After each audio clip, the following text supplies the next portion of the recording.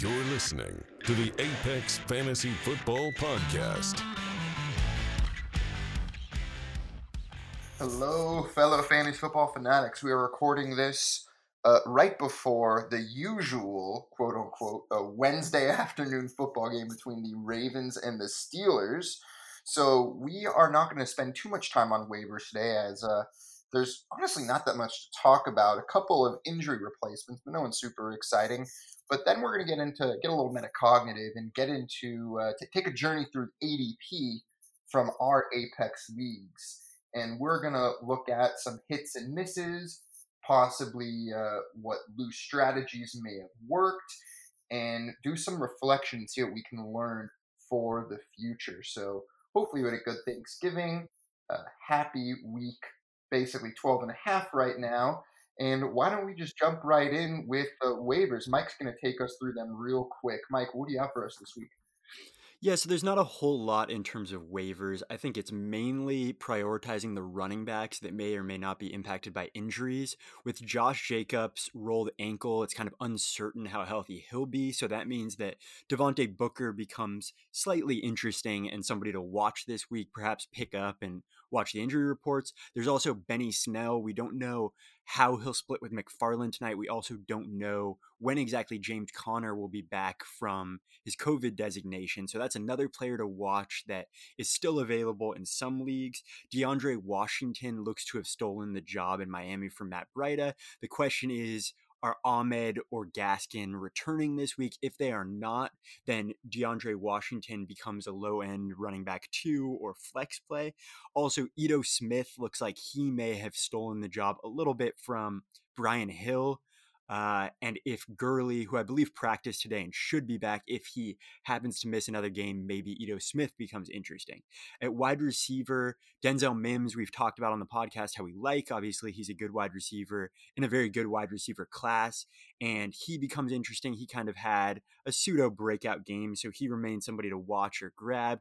Gabriel Davis is seeing increased playing time with John Brown out, and he remains interesting. And our boy Will Fuller, unfortunately, is now suspended for the rest of the year and the week 1 of the 2021 season. So Kiki Kuti is somebody that was kind of a desperation wide receiver for last week. Maybe he jumps up to like a low end wide receiver 3. It remains to be seen how that plays out.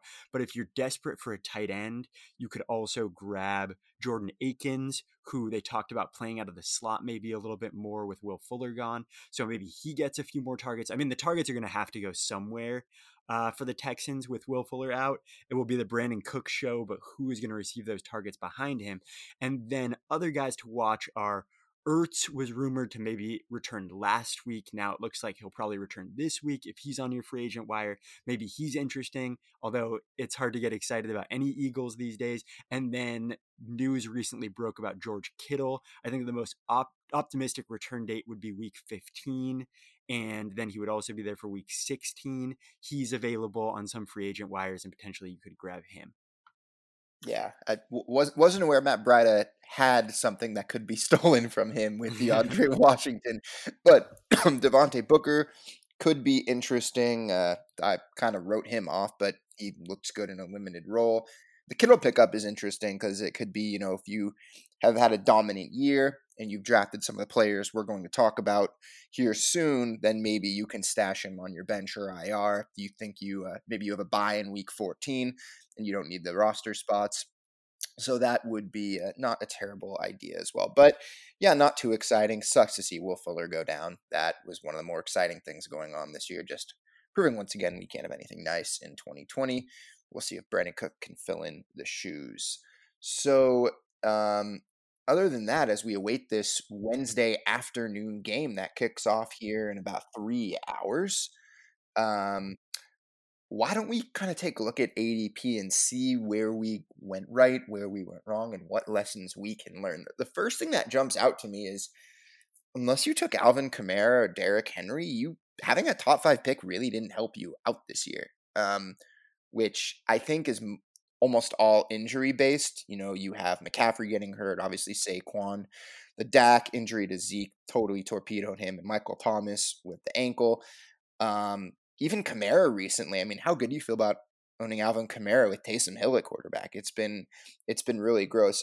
I think there are 3 clear MVPs of the first round. Tell me if you guys disagree. It's got to be Dalvin Cook, Derrick Henry, and Devontae Adams, despite missing some time. What did you guys get out of the first round this year? I mean, we have people like Joe Mixon and Miles Sanders in the ADP this year that we're using.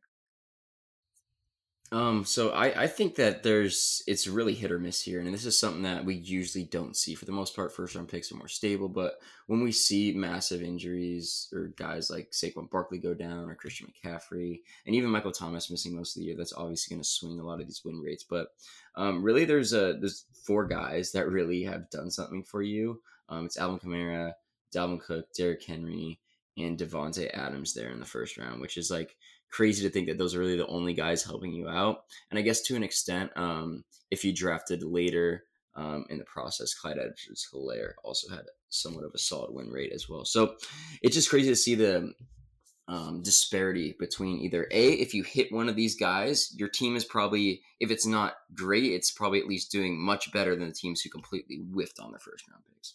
Yeah, and you know, in some ways, it might be better to have taken Saquon Barkley and maybe you took an Antonio Gibson later, in that then taking someone like Miles Sanders, and that you've stuck Miles Sanders in your lineup every week and he's gotten you like 7 points, right? Yeah, or like Whereas an if you had, Ezekiel Elliott, yeah, or if you had someone like Saquon, you know, he's out for the year, but you're replacing him with maybe someone who's been more productive every week rather than saying, oh, I'm begrudgingly starting Miles Sanders or Ezekiel Elliott again, you know, so. Mm-hmm. That or even Clyde Edwards-Helaire. You know, the first round has been kind of a dumpster fire. It says a lot when Devontae Adams, who probably is one of the highest win rates, has been out for like 3 or 4 games, right? So that says a lot about the first round. There are some guys who have absolutely killed you. You know, if you took, how are you looking if you took Kenyon Drake at the end of the first? Yeah, I mean, during draft season, there was a huge disagreement between what you should be doing at the end of the second round. Whether, if you were a running back guy, I believe the argument was you're not going to be able to grab a similar running back later in the draft. So this is the time to get your running back. Whether it was CEH, Joe Mixon, Miles Sanders, Kenyon Drake, Josh Jacobs, Austin Eckler, Nick Chubb. And it's obvious when looking at the ADP that there's just a huge difference in value, whether you grabbed one of those guys or you grabbed a Devontae Adams. Julio hasn't really hit as a result of injury, but Tyreek Hill certainly has. DeAndre Hopkins has had some big moments. So when we're talking about that turn area, the back half of the first, the beginning of the second, you're obviously in better shape if you went wide receiver heavy rather than running back heavy. I mean, in the first 2 rounds, I think there's a clear MVP, and I think it has to be Travis Kelce. Do you guys agree? 100% with you. Yeah, I mean, he's just a huge weekly advantage. I don't know if it would be the same way if Kittle was healthy and maybe if Mark Andrews was coming through, but the lack of other options at tight end and how much he scores per week in comparison with the field is just a huge advantage for any fantasy team that he's on. You know, something else that looking at this ADP now that is just so obvious is what a dumpster fire the third round was this year. And I feel like we were really excited about, you know, you could take one of Godwin, Golladay, Evans, A-Rob, DJ Moore, Juju, and you're happy whichever one fell to you. But it turns out that, you know, having a first or second or third pick, if you missed on if Travis Kelce didn't fall to you or Hopkins didn't fall to the end of the second, what if you started McCaffrey, Golladay, and Chris Godwin? Where are your teams? Yeah, and I think most experts were happy to confirm that this is the round where you take a wide receiver. You take DJ Moore, you take Juju, you take Odell, whoever, and those are all the names that you read off. But if you went running back, it was even uglier. Gurley, Leonard Fournette, Le'Veon Bell, James Conner, Jonathan Taylor, David Johnson, Melvin Gordon going into the fourth round, and then there's kind of a hit with Chris Carson, but he's missed a lot of playing time. So whether you went wide receiver or running back, it was very difficult. And if you went tight end after Kittle and Kelce, it was Mark Andrews, who hasn't really been a hit. So the third round kind of ended up being a miss. And even if you grab somebody like Mike Evans, who a lot of people are unhappy with owning, he's really a hit in this area, with Adam Thielen being the real only guy who really panned out. Yeah, and the crazy thing is like the fact that we always advocate against like drafting a quarterback early, but a guy like Patrick Mahomes, in all honesty, has probably been one of the best picks within this range. Obviously, Lamar Jackson has been one of the worst picks, but Patrick Mahomes has been steady, and his win rate is actually higher than what the average is for this position. I think it says a lot about probably the players around that ADP, the fact that his win rate is that high, but he's also been balling out and performing very well for fantasy teams. Yeah, and when it looked like the fourth round. Now we're going to get to the fourth round in a second, but I think it's important. I forget who wrote this article, but it's important to think about. Do you guys remember who wrote the article? The third through sixth round running backs you always want to avoid, and I've always thought that was kind of arbitrary, but it really played out this year. I mean, you can even include the second round in there. I mean, once you get from maybe Gurley has helped you in like in a relatively ugly way, but he's still somehow a top running back in the early third. Between Gurley and the end of the fifth round, which was Kareem Hunt, who has helped some teams, here's who you could have taken. Leonard Fournette, who has been a nothing. Le'Veon Bell, been less than nothing.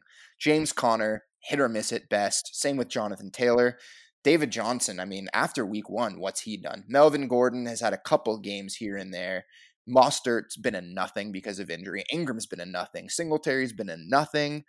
David Montgomery has, no one's been happy starting him. And then it's Cam Akers and then Kareem Hunt. So I think the zero RBers in many ways were vindicated by this, not necessarily because you hit on every wide receiver position, but because the running back options were far, far worse. And also, while you were taking, if you started out like robust running back, when Antonio Gibson was going, when DeAndre Swift was going, when Ronald Jones was going, you were busy taking Julian Edelman and Marvin Jones instead of hitting on those instead of missing those dangerous running backs and hitting on guys like Antonio Gibson. So I thought that was an interesting observation as well. Yeah, I thought it's very interesting that there was really this huge wide receiver tier, and it was one of those reasons that people didn't like zero running back is I can get my running backs early and then I can hit this huge wide receiver tier. But it looks like the later wide receivers in kind of the end of round 4, in round 5, have really outplayed these third round wide receivers like Galladay, who's missed time with injury. A-Rob hasn't been as fantastic as we would have liked. DJ Moore, Juju, Evans, Amari Cooper. Cooper Kupp. And then you get into the guys who were drafted later, Calvin Ridley, A.J. Brown. This is the sweet spot. Robert Woods wasn't as much of a hit. Lockett has hit at times. Chark was a miss, but Terry McLaurin, Keenan Allen, and Metcalf were all fifth round picks. Maybe Sutton would have played out too. The 11th pick of the fifth round, Stephon Diggs. Maybe the best wide receiver pick. So it shows that despite this ADP being consensus and so many people agreeing with it, it doesn't always play out that way. And the third round wide receivers aren't always better than the fifth round wide receivers.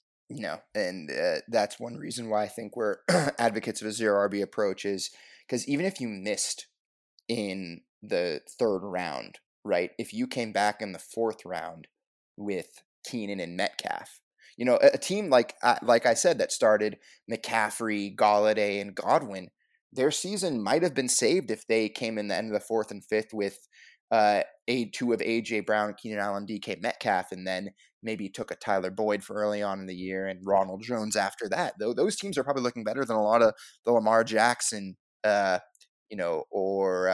Kenyon Drake teams that we're mentioning. So I think this year was a definite win for zero RB. I think it's I don't even know if it was a worst possible scenario for the robust running backers because a ton of what we advocated for a modified zero running back approach, right? And that's take a stud running back in the top half of the first round if you can. If not, you go zero RB. And I would rather have, some of the guys you could get at the end of the fourth, beginning of the fifth, even if you took McCaffrey or Saquon, rather than at the end of the first round going Miles Sanders and Joe Mixon. I still think those teams from the former are doing much, much better. And once again, wide receivers are easier to predict. And if you, especially in a league like Apex, where you can start 4 of them, it is just so much safer to have faith in the uncertainty and the fragility of the running back position. Take more of them later. Yeah, it's interesting. If you look at round 6, it looks like the best picks were DeAndre Swift, Tyler Boyd, and Darren Waller, who's really been that other hit at tight end outside of Kelsey with Kittle injured. And Rojo. Yeah, and Rojo really came through. And then, although his week-to-week uncertainty remains up in the air. I think it says a lot when he's 4th in the league in rushing yards and we don't know if he's Yeah. a good pick or not. And then there's really some bad swings and misses in round 7, but there's also some hits. I mean, Edelman is a swing and a miss. Kyler Murray is a big hit and a league winner. Will Fuller, the 4th pick in the 7th, looked like a really, really good pick. Cooks went the pick after him. Then there's J.K. Dobbins, who may still be kind of a playoff winner. Deontay Johnson is a very nice pick, followed by Jordan Howard, Tariq Cohen. So there's certainly some misses, but if you went with a Will Fuller or a Deontay Johnson, those were really nice picks there. Kyler Murray, really nice pick, even though you don't always want to take your quarterback in round 7. If you're able to get somebody with that type of rushing production, then there's no doubt that it pays off. Dalton, what do Darren Waller's win rates look like? Because I don't even know if he's been that huge of an advantage to have. I mean, I don't think he has, 2 or 3 games over 50 yards. So we talk about him as the, consensus tight end 2, but how much does that even matter? You could have taken someone like Gronk, right? And he's been almost as good after the first couple weeks. So I can't see a worse year for tight ends than this. Yeah, I'm glad you mentioned that because Darren Waller actually has the 6th highest win rate among tight ends, and he's currently the 2nd overall tight end. And a guy like Gronk and a guy like Hawkinson are up there with them. And a guy like Jonnu Smith, like we're talking about Jonnu Smith, who hasn't had a good game in weeks, is the 3rd highest win rate tight end. And Logan Thomas, who is being undrafted as the 2nd highest win rate. Like that just shows you how just beat down this tight end position was, especially when George Kittle went down. And it just shows how dominant a guy like Travis Kelce is. Like just going back to that, like none of these guys really helped you. Like you're just hoping and praying for 4 catches for 40 yards at this point and maybe a touchdown. Like that's really how it's become. And really avoiding all these tight ends in this range is really probably done a good thing. Probably been better to pivot towards some of these wide receivers and running backs and even quarterbacks. Late round tight end has worked purely because you were better off spending those picks at other positions and just taking a 7 points a week at tight end from a Hawkinson, right? Although Hawkinson's actually been pretty good, but I don't think that's how we thought it would pan out. I think most of our positions were you either take one of the top few guys if you can, Kelsey, Andrews, Kittle, and then maybe Ertz, and from then on, maybe if Hunter Henry or Engram falls to you in the 8th, 9th round, you take them. But after that, it's Fant and Hawkinson, and then you pray with Irv Smith or Jonnu Smith. Yeah, I think the thesis from most people was tight ends deeper than ever, when it hasn't been the case this year. Right. And it's actually been the the opposite. In a way, it was deep because everyone's getting similar production no matter who you drafted besides for Travis Kelce. And when we get into the 9th round, though, I think is when we have 2 of the MVP picks as well. We have Antonio Gibson and Justin Jefferson. Tell me about the win rates for Justin Jefferson, who when you got him in the 9th, 10th round, or even undrafted. For those who drafted quite early on. I don't know why you skipped over the last pick of the 8th round, MVP Tyler Higbee. God, but how much of his production did he get from that one game where he caught 3 touchdowns, and then we thought he was set for the rest of the year? Sorry, Tyler Higbee. I think he scored more points that one game than he has the entire year combined. That wouldn't shock me. But yeah, I mean, it looks like Antonio Gibson in round 9 is just a huge pick for anybody. I mean, if you drafted running backs early, not that many of them produced. So Antonio Gibson's really starting on any team. And when you're able to draft that in the 9th round, when the 2 picks before, according to ADP, were Jerry Jeudy and Emmanuel Sanders, the 2 picks after were Philip Lindsay and Golden Tate. And it's really a diamond in the rough in round 9, whether you are grabbing Antonio Gibson or Justin Jefferson.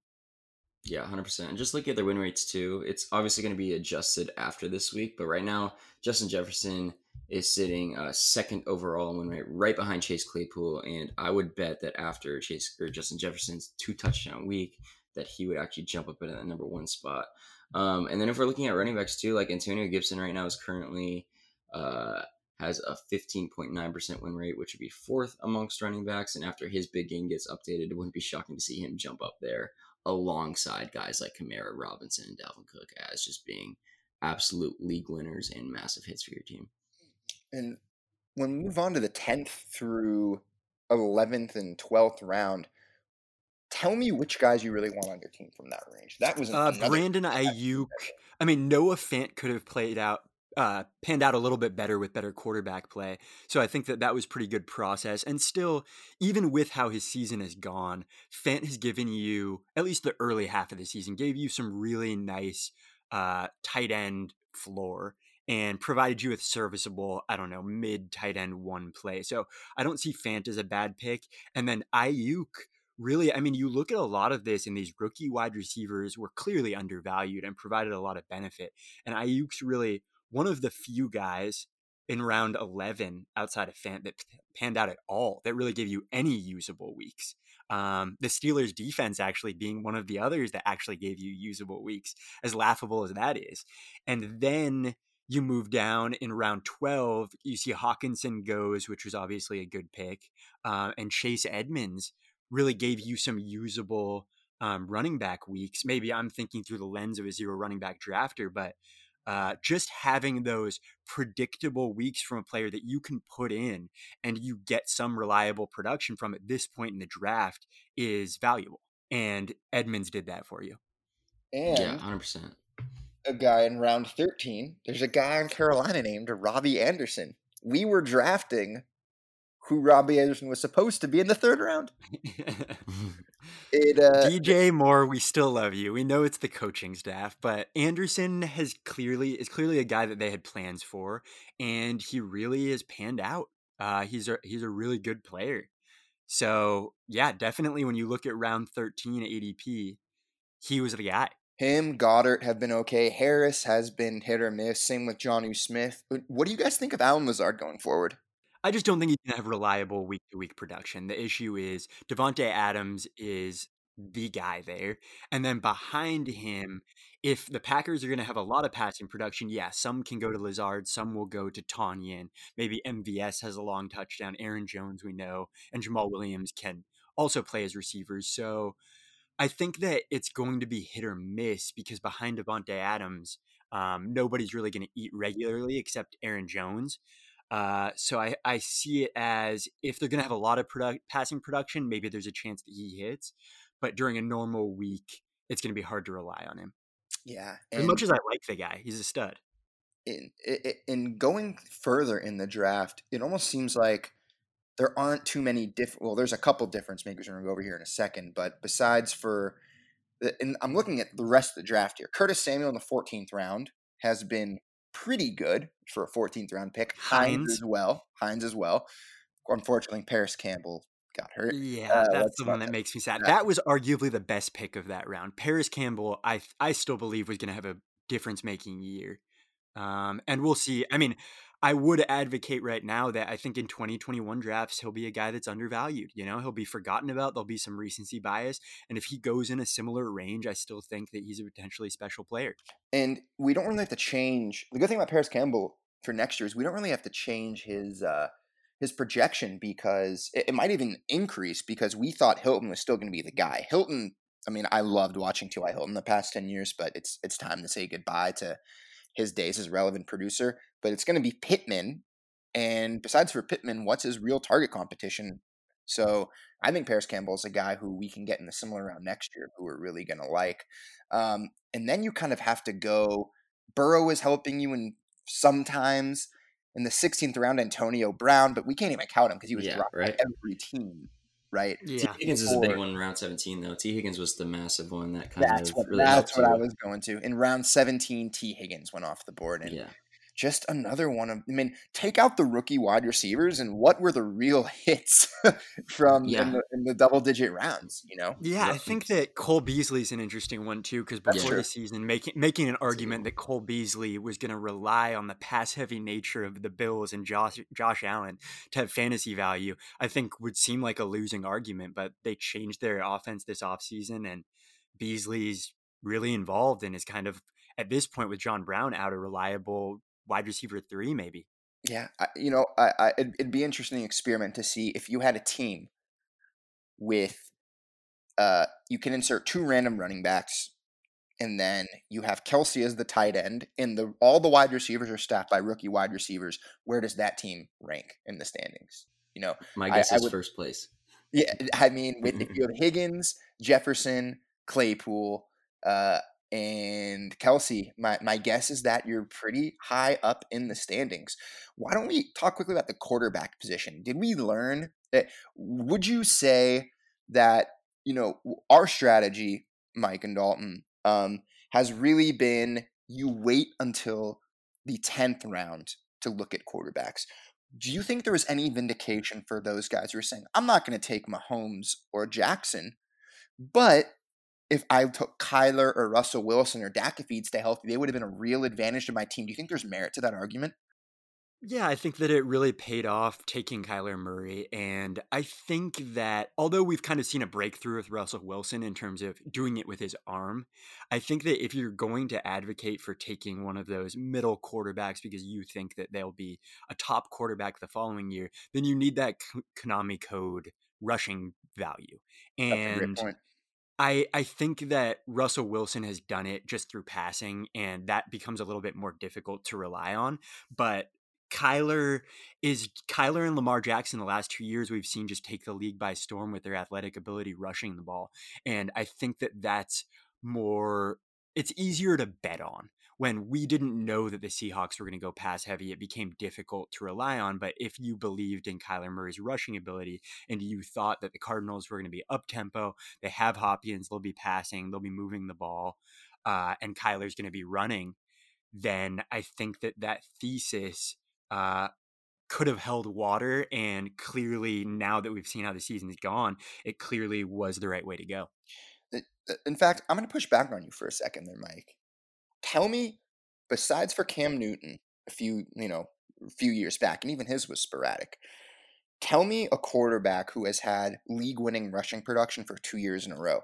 My point being that, can we count on Kyler Murray to do this again next year? Lamar Jackson. No, I think he'll be overvalued next year. I'm saying you have to bet on the initial year because I think once defenses catch on to it, you either are an MVP caliber player who can do it with your arm or with your legs, and you can adjust and do whatever the defense dictates that you do, or the defense, like I think that we saw Belichick do against the Cardinals, say, "Okay, Kyler, I know you can run. I'm going to drop everybody back into coverage. I'm going to spy you, and you're going to have to beat us with your arm against difficult coverage where everybody's dropping back." And that was a great way to play against Kyler. And I think that the NFL has done the same with Lamar Jackson. Okay, we know you can run.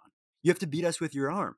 And I think betting on it after the NFL knows that guys are able to do it isn't the dominant strategy. I think you need to bet on it either in the rookie year or the sophomore year, when a quarterback is comfortable. I mean, we've seen it with both of these guys doing it in their sophomore year, that once they catch up to the NFL game and they're able to show their athletic ability before the ADP catches up to them, that's the time to do it.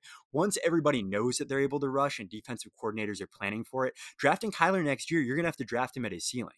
And he's going to have to overcome how defensive coordinators are playing him with his arm and be able to do everything and be a Patrick Mahomes level player in order to pay off his likely, second round ADP next season.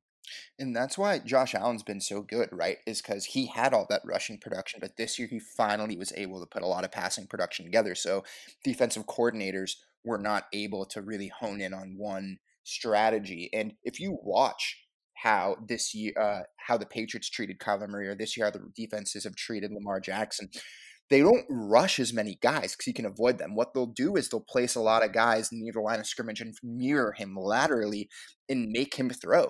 And, it's concerning if you're a Cardinals fan or for the future if you say, we're going to double DeAndre Hopkins and make sure he doesn't beat us. We'll even triple team him. We'll bracket him and we'll put a safety over the top. And we're going to make sure you don't get past the line of scrimmage. If you want Christian Kirk or Andy Isabella to beat us or Dan Arnold, go for it.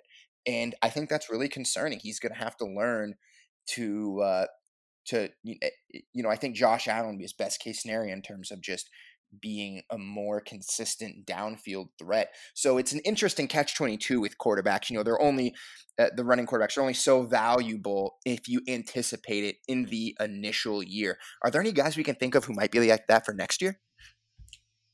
Justin Herbert, I think. So I think one thing that happened this year, at least that allowed some of these guys to really not only pop, but really give strong win rates for teams and really be carries for teams is also in the range they were going. They were going right after where the drop off was in wide receiver talent. And that's when we start pivoting towards these quarterbacks and we really start to see them hit.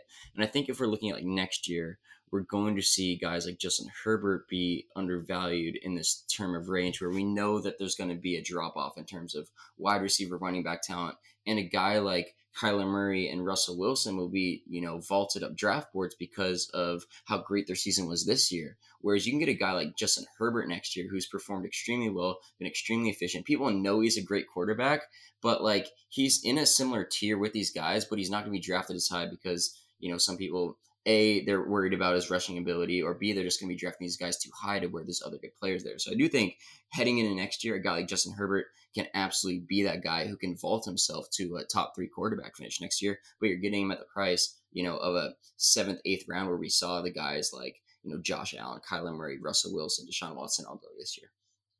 Yeah, off of that, I'm very interested as well to see where Lamar Jackson goes. Obviously, he has big name recognition and everybody's watched him play, but all of his owners and fantasy owners everywhere should note how poorly he's played and how bad his production is going to be or has been. And I think that it will be interesting to see how people bet on the bounce back. And I think the Ravens need to get back to some of the things that he does well and get back to relying on his rushing production. And there is a chance that he ends up being of value if he falls far enough. I don't know how far he'll fall, but I'm very interested to see. Let's say we're redrafting today. Are you taking Lamar Jackson if he falls into the 8th round?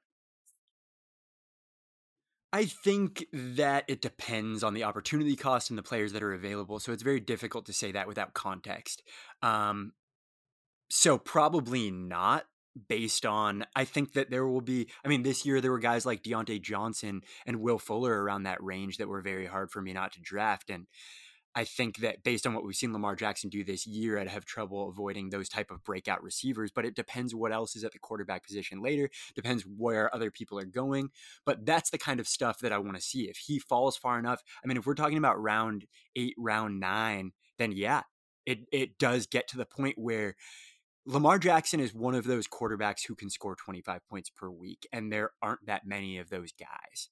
And if you're able to grab one of those guys and we get back to where we saw Lamar Jackson last year, even though I'll publicly say that, I think that last year will go down as Lamar Jackson's best year ever. I don't think we're getting back to where he was, but just including that in the range of potential outcomes, that's a player that you have to pay attention to if he's falling into round 8 or later.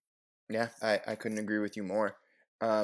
Do you think Mahomes has paid off at his ADP this year? Speaking of which, if there's an argument to be made that that early round quarterback, I'm gonna take devil's advocate. I am on the board in the early 3rd, late 4th round, and I kind of have a crystal ball in terms of I have limited guys of ADP. Am I taking Juju, Odell, DJ Moore, Fournette, A-Rob, Gurley, Evans, Golladay, Godwin, Kittle, Lamar? Are you taking Mahomes out of all those guys? I'm not, because I think that quarterback production is replaceable, but obviously this year there's a way that you could have made taking Patrick Mahomes work for sure. There were a lot of misses around him. Like we talked about, those 5th round and 4th round wide receivers were better than the 3rd round wide receivers. You got your quarterback out of the way early, and let's say, I don't know, you took a Dalvin Cook, you came back with a Travis Kelce, and you had Patrick Mahomes fall to you in the third, there's no doubt that that's been an excellent start thus far. And you were able in round 4 and round 5 to take wide receivers. And if maybe you took a Tyler Boyd or a Will Fuller or a Deontay Johnson later, you could have had a really nice team. And one more thing that I wanted to touch on, it's not necessarily related to this point, but I think it's very important that people realize the value of late round picks. And a lot of people would look at this, or they're at the end of their draft and they say, I don't care about round 16, 17, 18. I'm going to let it auto draft. But there were guys that weren't even drafted in the first 18 rounds. And Asher and I receive emails on a fairly significant basis that 18 rounds is too long for a draft, and the player pool isn't large enough for free agents. And you look at this, and James Washington, who maybe has paid off if he was a first round pick, was not selected in 18 rounds. James Robinson, you mean? James Robinson. Yeah, I'm sorry. Yeah. James Robinson, who's maybe been arguably one of the best running backs Third in the league in this rushing. year. Third in the league in rushing.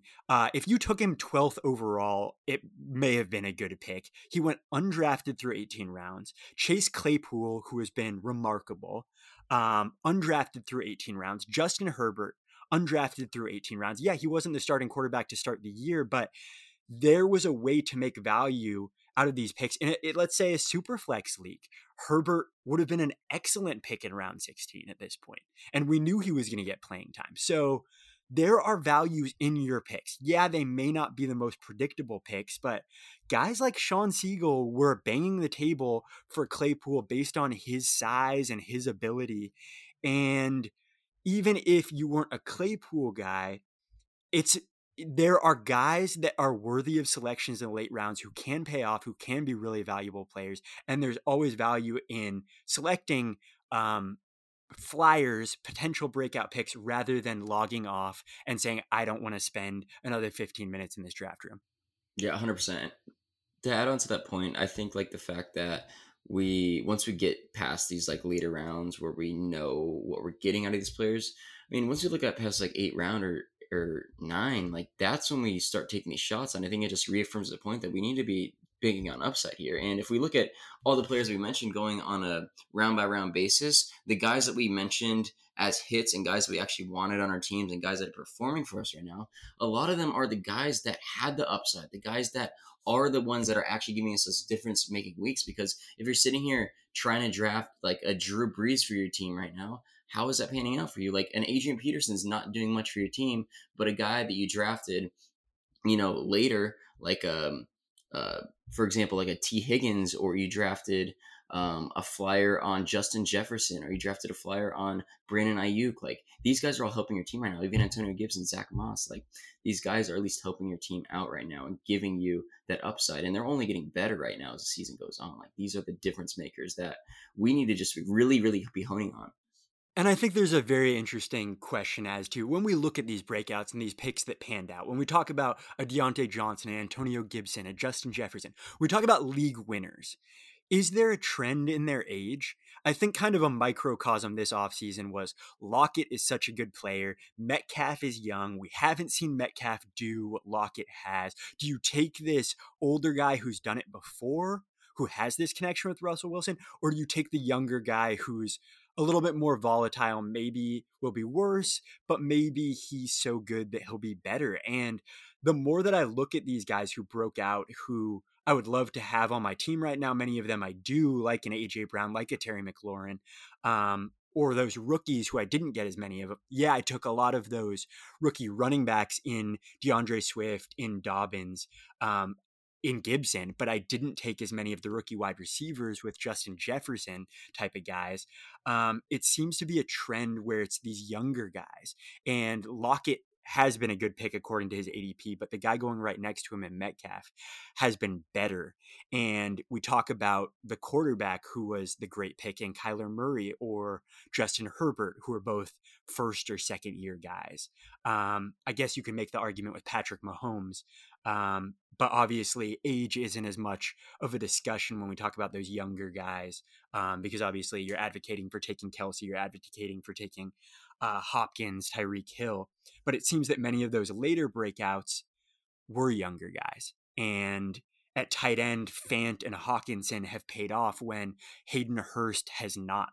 And many of the older guys, Evan Ingram hasn't been as good as the younger guys have. And I think that when you're going for those breakout picks, you want to continue to target the younger guys. And I love that point because in most sports, there are the occasional guys who break out late in their careers, but you are who you are after a couple years in the NFL, right? In most professional sports, you see a lot of late breakouts in baseball, but especially in basketball and football, you are who you are a lot of the time. And I think the perfect microcosm is exactly what you said was Metcalf versus Tyler Lockett.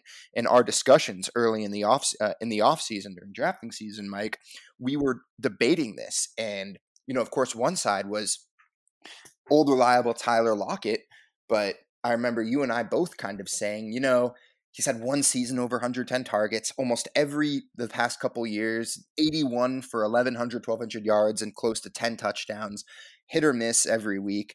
And my argument was he's 28 years old, right? He's going to be 27, 20. He is who he is, and he's not going to be better. Whereas the unknown commodity in Metcalf, where we trusted the metrics and trusted the process, quote unquote, not only has Metcalf been better, but he's been far more consistent and we thought he'd be more volatile. So I think that it was something like his rookie year, Metcalf had more targets than Lockett had had in any but one season, I believe. Right. And so going with the younger guy who is unknown, because once you are who you are, there's only a small range of outcomes you can really count on. And with Metcalf, the range of outcomes was so large that I think it was worth taking a gamble on him, even if he failed, because like we say, one team wins, right? You want to go for the upside. You don't want to go for third or fourth place. And Metcalf was the upside pick. Yeah. And I mean, it's not like there weren't signs. Metcalf had more receiving yards in his first playoff game, I believe, than any rookie wide receiver ever. Like, we saw what this guy was capable of, and we know that there's a predictable jump heading into year two. And I mean, we knew that it was a possibility that they change their offense based on their personnel. Yeah, we were worried that Seattle was going to let Russ cook, but we can compare it to a similar situation. I hate to bring it back to AJ Brown like we do in every episode, but this offseason, the argument was there aren't the targets. Their offense is built around Derrick Henry. They're not going to give AJ Brown enough targets. He's not worth your fourth round pick. All the other guys in the fourth round are going to get more targets than AJ Brown is. And that just hasn't been the case. And thinking that they're not going to tailor their offense around a guy who maybe had one of the best rookie wide receiver seasons ever, and showed that he's a guy that you should be building your offense around, and thinking that this offseason the Titans weren't going to do something about that and they weren't going to funnel this guy the ball, just proved now with hindsight that it was the wrong argument. And I think that people should be able to see the tea leaves before and say, okay, AJ Brown is this good. Maybe I'm overweighing the target analysis, and I should be thinking that maybe the Titans are going to change things because this guy is so good. Yeah, and targets are important, but I think it's important to look at the efficiency, right, and how good a guy is, because last year we complained a lot about Stephon Diggs. He still had a really good year. This year, similar with DJ Moore, but DJ Moore is actually having still a solid year, even though he's not getting the targets that we need. In that, maybe 10 targets from Jamison Crowder isn't better than 6 targets for AJ Brown or DJ Moore. And so I think that's one lesson that we could have learned. And that's how I kind of want to end this episode is a couple things. Number one, who are the guys that we missed for foreseeable reasons, right? Not because of injury or whatever. The two that come to mind for me are Keenan Allen and Adam Thielen. Mike, where do you think we kind of went wrong? And do you still believe we have the right process for that? Okay, so I think when we look at a Keenan Allen, both of them fit into the category where I think we're ageists. And maybe Yeah, we pay a little bit too much attention to age, and we talk about Metcalf, we talk about AJ Brown, we talk about these rookie wide receivers, and all of these guys are young guys, and we're betting on kind of this breakout. Thielen and Keenan Allen are both guys that have already broken out. They've already showed us what good players they are, but we were more enamored with the younger guys who are more volatile, who potentially had more upside. Thielen, we knew, had the opportunity. Nothing changed in his quarterback. And perhaps we should have been on him a little bit more, but we thought maybe a DJ Moore or Juju, based on what they did at a younger age, had more upside in this season. And we wanted to embrace that volatility. It looks like now that was the wrong call. Was it foreseeable? Maybe, for the reasons that I've outlined. When it comes to Keenan Allen, you can make a similar argument, but there was the unknown in the quarterback play. If Tyrod Taylor was the quarterback for longer, like Anthony Lynn may have preferred, maybe he doesn't have the season he's fair point. having. We loved Keenan Allen always, and I think that I would have been on him more if Phillip Rivers was still the quarterback there, but we kind of thought that Tyrod was going to be there. And then I don't think anyone knew how good Herbert was. I think that's I don't kind of know, the key on this one. pre-draft, pre I him wasn't on stepping him. on the NFL field. Yeah, I wasn't thinking that Herbert was going to be anywhere near the player that he is now. And had we known, I think that Keenan Allen is a guy that certainly we should have been taking in the third round. But the reality was that he was sliding on everybody's board, and he was falling to a point that it was kind of consensus that everybody thought that he was going to be impacted by quarterback play. But again, it goes back to talent, and you want to bet on talent, and that is Keenan Allen. And maybe even with Tyrod at quarterback, he's such a good player that he would have overcome it all. I mean, we've seen guys like Brandon Marshall or whoever overcome quarterback play. I mean, Josh Gordon did it the most with Jason Campbell and whoever else played quarterback during his 14-game spectacular season.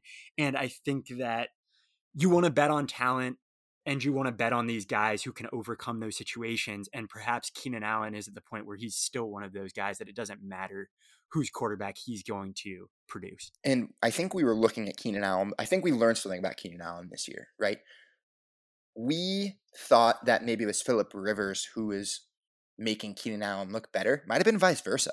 I mean, without Keenan Allen, look what Phillip Rivers is doing in Indianapolis. Nothing special, nothing. Whereas he's one of the worst fantasy quarterbacks that you could of a starting quarterback this year. So Keenan He's Allen, missing his Keenan Allen. He's missing his Keenan Allen. That's right. With And Paris Campbell being out, things could have been I different. It know. didn't have to be this way. It didn't have to be like this, right?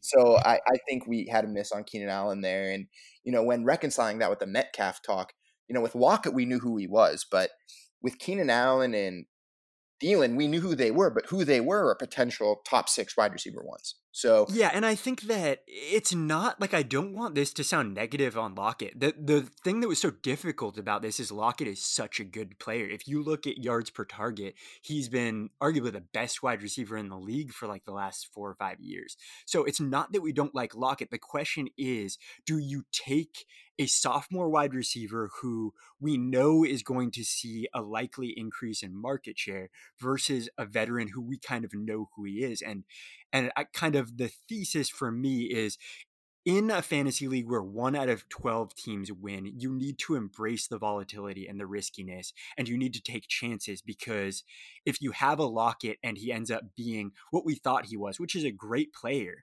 or you can have a Metcalf who maybe he ends up not being as good, or maybe he ends up being what he has been this year. Those are the kind of chances that you need to take in order to win fantasy leagues.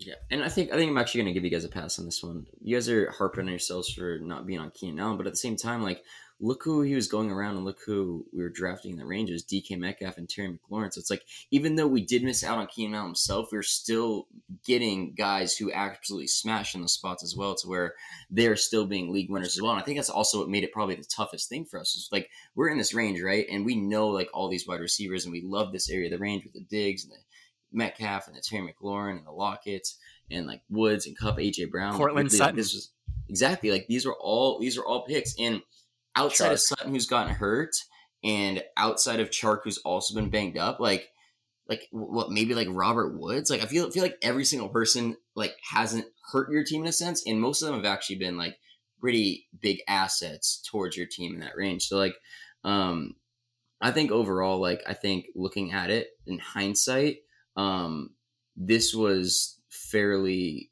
good process on what we did in terms of this range. And I think like things that maybe like, at least for me personally, I think something that I could take away from this and be like, one of my biggest misses was the Tampa Bay Buccaneers, like being high on Chris Godwin's, Mike Evans, not understanding the quarterback change, going from a guy like Jameis Winston, who we know throws a ton of picks, but he also threw for over 5,000 yards last year, and he's also the part of the reason.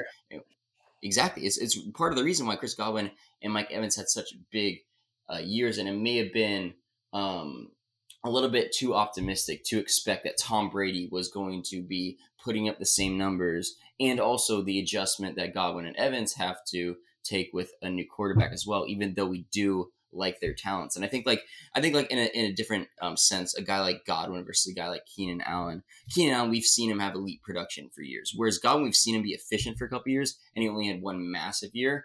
Whereas if Godwin, or maybe it's like a Mike Evans thing, where Mike Evans actually has been putting up higher numbers, but there are things that at the end of the day, it's like we can bank on them being right in one sense for Keenan Allen, but it's also different for Mike Evans because of the same reasons. Same reasons Keenan hit are the same reasons that Mike Evans missed, so I think it's really interesting in that sense. And segueing into the last thing I wanted to do was lessons we can take going forward. Let's do like one each, because Dalton, that was I think that was a good way to transition into this. I'll go first. Go first. I think that the lesson that I will take away from this year is I was never really considering the, let's say, top 5 quarterbacks, where I always felt that production was replaceable later. And I think that it still is proven that it is, with guys like Justin Herbert breaking out, being undrafted. You can pick him up off of waivers and he can end up being your quarterback. Tannehill, another guy who for the late round quarterbacks was a win, but missing out on a Kyler Murray and thinking you can always just replace it. I think that even though it's a quarterback, they still need more attention and they can still be a winner in, let's say, the early rounds, maybe middle rounds. So I think that's a valuable takeaway, just not outright ignoring the quarterback position based on price. Yeah. Mine would be probably to, I in the past, Mike has been better at this than I have when we talk about if we're drafting a fantasy team and who we take.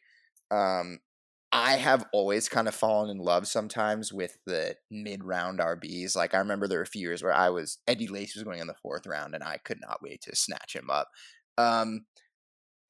I think this year finally shut the door for me on mid-second to like through 5th round for wide receiver for running backs, right? Like every year it seems that there are so many, they fall because there are a few question marks around them. Either they're unproven or they're getting older. This year really cemented the fact that low end RB1 or mid RB2 production is findable in the late rounds, and those rounds are for wide receivers and tight ends only. Yeah, my biggest takeaway would probably be like the fact that not to fade rookie wide receivers at all. And obviously this was a great class, but even if we look at last year too, like once we're getting into like the 8th, 9th rounds, like, and even beyond that, like those are the guys that have the upside to hit, and we touched on earlier. And I think fading that was obviously my biggest mistake this year in terms of missing out on guys like Justin Jefferson, even CeeDee Lamb when he was playing well, like that looked like a massive miss as well. Brandon Ayuk, like that's one thing that I can take away next year and be like, hey, like just because we know that rookies don't usually ball out, the upside of them hitting and balling out is totally worth the draft price of at least finding out for some of the top prospects and the guys that we really like. Because at the end of the day, the guys who do have great careers, a lot of them did end up balling out of the early part of the career. So if we do think that they're going to be that good of a player, why wouldn't we just expect them to do at least be somewhat productive in their season to give us production? Yeah. Yeah, I think one other important takeaway is we're a lot worse at predicting what offenses are going to do than we think we are. And I think that we would have assumed that we knew what Buffalo was doing. Obviously, they went really pass heavy. We could have assumed that Seattle was going to be run heavy, and they've let Russ cook. The Chargers, everybody expected to transition to run heavy, and there's going to be a lot of carries for these guys. And in reality, now they're leaning on Herbert and throwing the ball all the time. So being overconfident in the assumptions of what an offense is going to do can lead you into trouble and force you to miss out on a guy like Keenan Allen or a guy like Stephon Diggs, or maybe fade Metcalf because you're worried about Seattle's passing attempts, when in reality, your ability to predict what that offense is going to do is not very good. Yeah, so maybe stick with trusting kind of the individual player. I think that's a good lesson, and especially with someone like DJ Moore, you know, it kind of worked both ways for him, because on one hand we thought we knew what the offense was going to look like and he'd be getting 150 targets. But on the other hand, he was such a good prospect that he's actually hasn't killed you anyway. So I think that only reinforces the idea that focus on the player, not on the offense. One caveat would be maybe if you have Mitch Trubisky at quarterback, but um, uh, other than that, I think it's a good idea to not think you know everything about what that offense is going to be. That is all we have for you today on the week 12 and a half episode of the Apex Fantasy Football Podcast. Stay safe. Playoffs are approaching. Get excited. And thank you so much for listening.